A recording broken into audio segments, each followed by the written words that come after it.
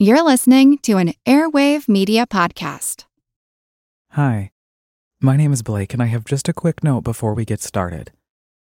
Actually, it's more like a recommendation because this podcast is an immersive audio experience, part fact, part fantasy. It's best that you listen with headphones on, imagination on, and everything else turned off. Welcome to Abandoned, the All-American Ruins podcast. Season 2, Episode 8. Mrs. Dalby and the Gravekeeper of Hatteras Island.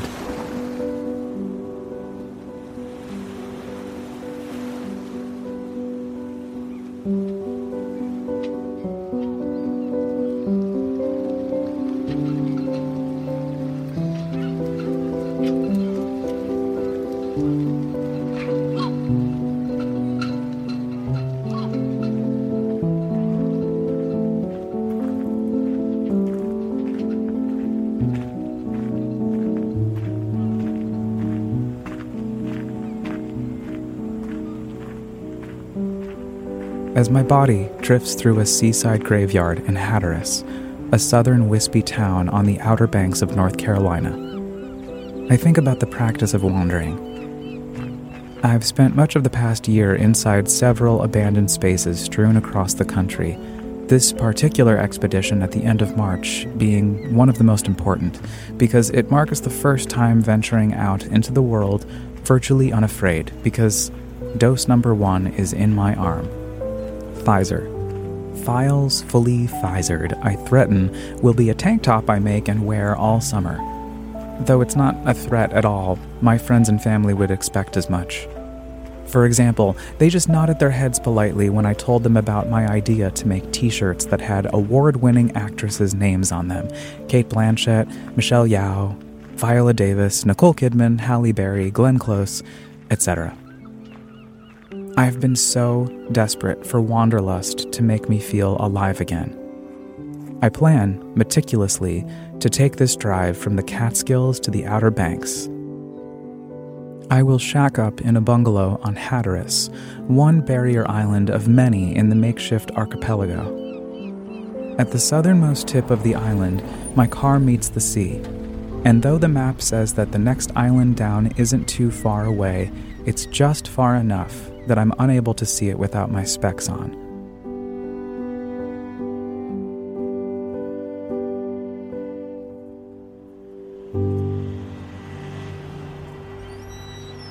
The following morning, I walk down North Carolina State Highway 12, one headphone in, the harmonies of Crosby, Stills, and Nash burrowing into my skull, boldly caroling. It's getting to the point where I'm no fun anymore. I am sorry. Sometimes it hurts so badly, I must cry out loud that I am lonely. I am yours. You are mine. You are what you are. You make it hard. I breathe the saltwater air. I can't stop thinking about how much I miss the sound of New York City. Or rather, the sound I imagined would be New York City when I was a kid daydreaming about the skyline as if it were right outside my bedroom window in the foothills of Colorado Springs. Before I couldn't afford to live there anymore, in New York City or Colorado Springs. But then it became Manhattan, the original American pandemic graveyard where the virus first made landfall and courageously pulled a riptide over all 5 boroughs of New York City. Where for months, each and every night, the bells, whistles, pots, and pans of residents hanging out their windows and off their fire escapes rang out into the sunset to honor the army of essential workers who put their lives on the line to ensure that society can continue to function at its current unsustainable pace. We have to keep making money, you guys. I heard a guy on the subway say while on my first subway ride after the start of the pandemic. We just have to.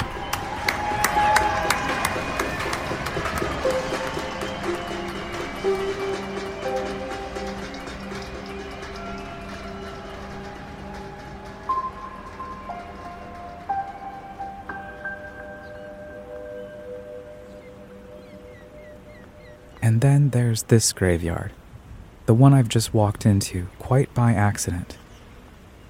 This morning's walk is designed to trace my footsteps on the inlet peninsula that overlooks the crab-spawning sanctuary. The headstones seem to appear out of the dense air that I embrace. The sun peeks its head out, then turtle shells back regularly, but the day feels wet, as it would on a mid-Atlantic island in the spring. And there they are, low, marshy graves, a pebble's toss from the elongated Frisco Beach which stretches up and down the NC-12. I've been meandering through this pasture of buried bones for less than 30 seconds when the sun finally, permanently peeks out from behind an evaporating cloud bank and reveals a small, crumbling cottage in the distance, about 300 yards or so from where I'm standing. With caution, I carefully glide towards the 2-story structure. I reach a grove of trees that conceals me from view, and I see that, indeed, the shanty is vacant and decrepit. It's impossible to see it from the highway because the front is enveloped in thick brush, forcing the house to mirage into the landscape. I float to the front of this strange ruin, looking for a way in, and find an entrance with a tilted porch. As I pass through the rickety door with ease, my imagination ignites. I fall back in time. It's 1955.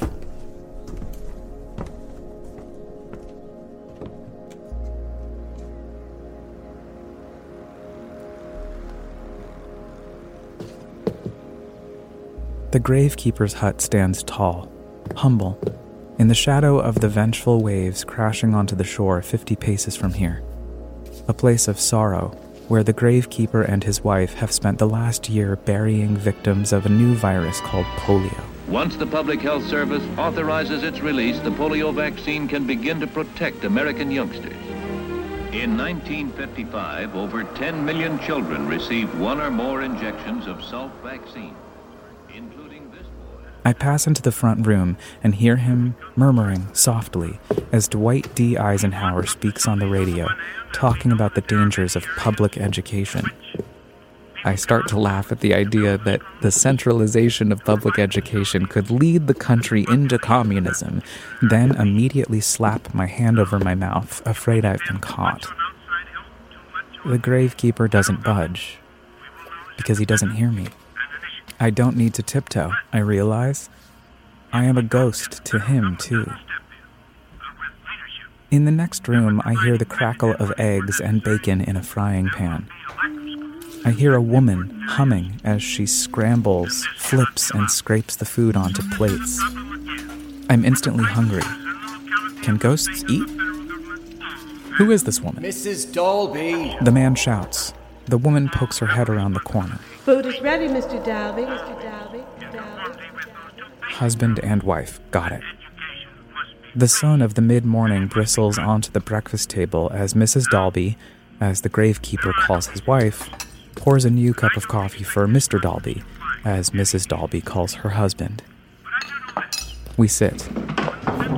I'm confused about why I'm able to sit in a chair, but I don't argue with my imagination.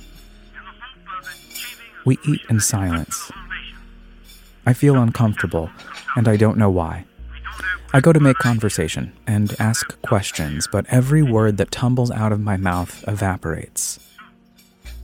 After what feels like an eternity of thinking of exactly what I want to say to them, breakfast is over, and the Gravekeeper is out back tending to new plots. That's when I hear someone crying. I can't tell where it's coming from, so I begin to search. I head upstairs, slowly, and see a small, dimly lit bedroom with a chair in the corner, tattered pink upholstery. I marvel at the remnants of human life just left behind, sitting to rot, the eyes of the world turned away, mostly, as nature makes room for deterioration and eventual digestion by the surface of the earth. Which will happen to all of us at some point anyway. A voice intrudes from the darkness. Because If we don't perpetuate our own extinction first, which will happen, the sun will swallow us anyway. My face gets hot as my neck gets cold and goosebumps protrude fiercely up and down my spine. I peer harder into the dark corner of the bedroom. And even if that didn't happen, which it will, in 4 billion years, the Milky Way galaxy will collide with the Andromeda galaxy, the result of an inevitable crash course, and anything humanity ever did, made, or thought will cease to exist. Light slowly rises from a dark corner as daylight pours through the holes in the wall. I freeze to the floor as a figure appears coming from sit to stand, starting from its clogged shoes, up the bundled legs and thick brown skirt, past the modest torso, and up the sun-soaked neck and shoulders to reveal the Gravekeeper's wife. I hold my breath in my hands as I let out a whisper. Mrs. Dalby, I presume. Speak up, boy. Whenever I'm presented with the options of flight, fight, or freeze, I unintentionally choose freeze.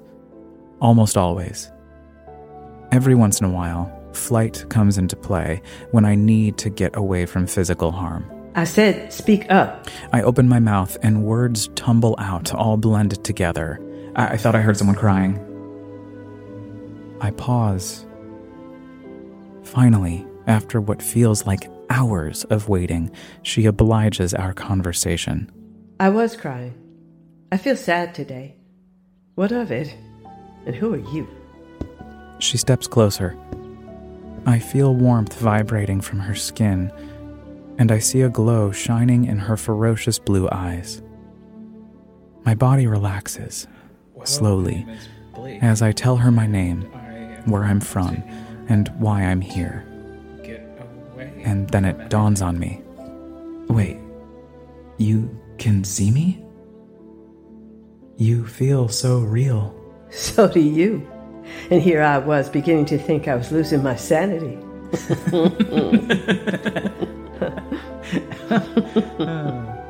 I glance around the room, tattered and torn. Like what we've done with the place?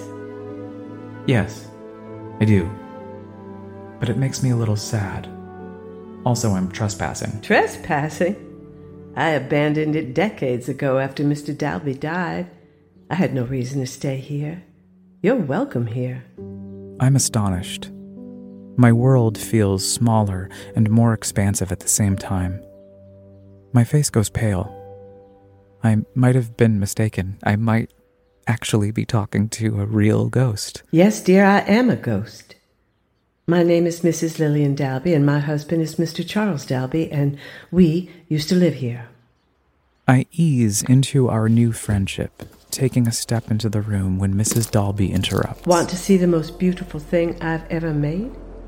She snaps her fingers, and the room goes dark. Out of nowhere, millions and billions and trillions of stars light up the decaying ceiling, circling the bedroom. The air gets hot as the waves crash on the shoreline outside, and everything that ever existed seems to congregate into this small room. It all starts to spin. Mrs. Dalby motions to me as the room twirls. She invites me to sit on her shoddy pink chair, and I do. And I feel her hands land softly on my shoulders. My body becomes light, clouds, and I forget my fear of dying. As she wraps her arms around me, I start to cry. Saltwater tears, bound for the Atlantic. I'm millions and billions and trillions of light years away, a comet rattling across the sky, watching time become a ball of white light in front of me, its own star which swells and explodes. You're safe. I open my eyes.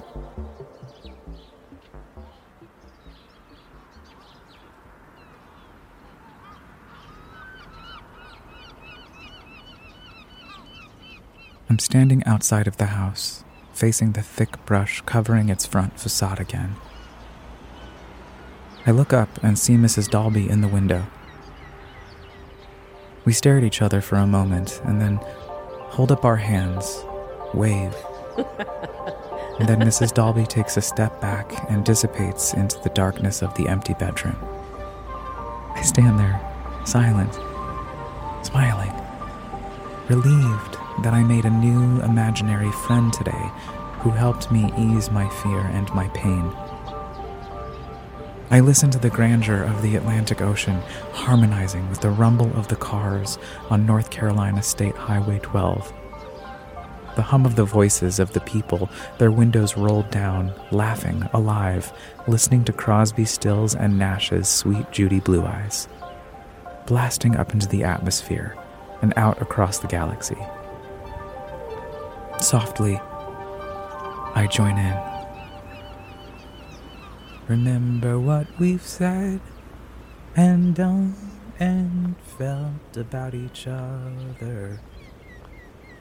Oh, babe, have mercy.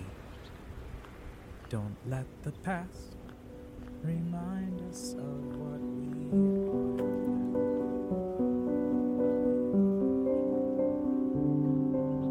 If you're just tuning in, welcome to the second season of Abandoned, the All-American Ruins podcast.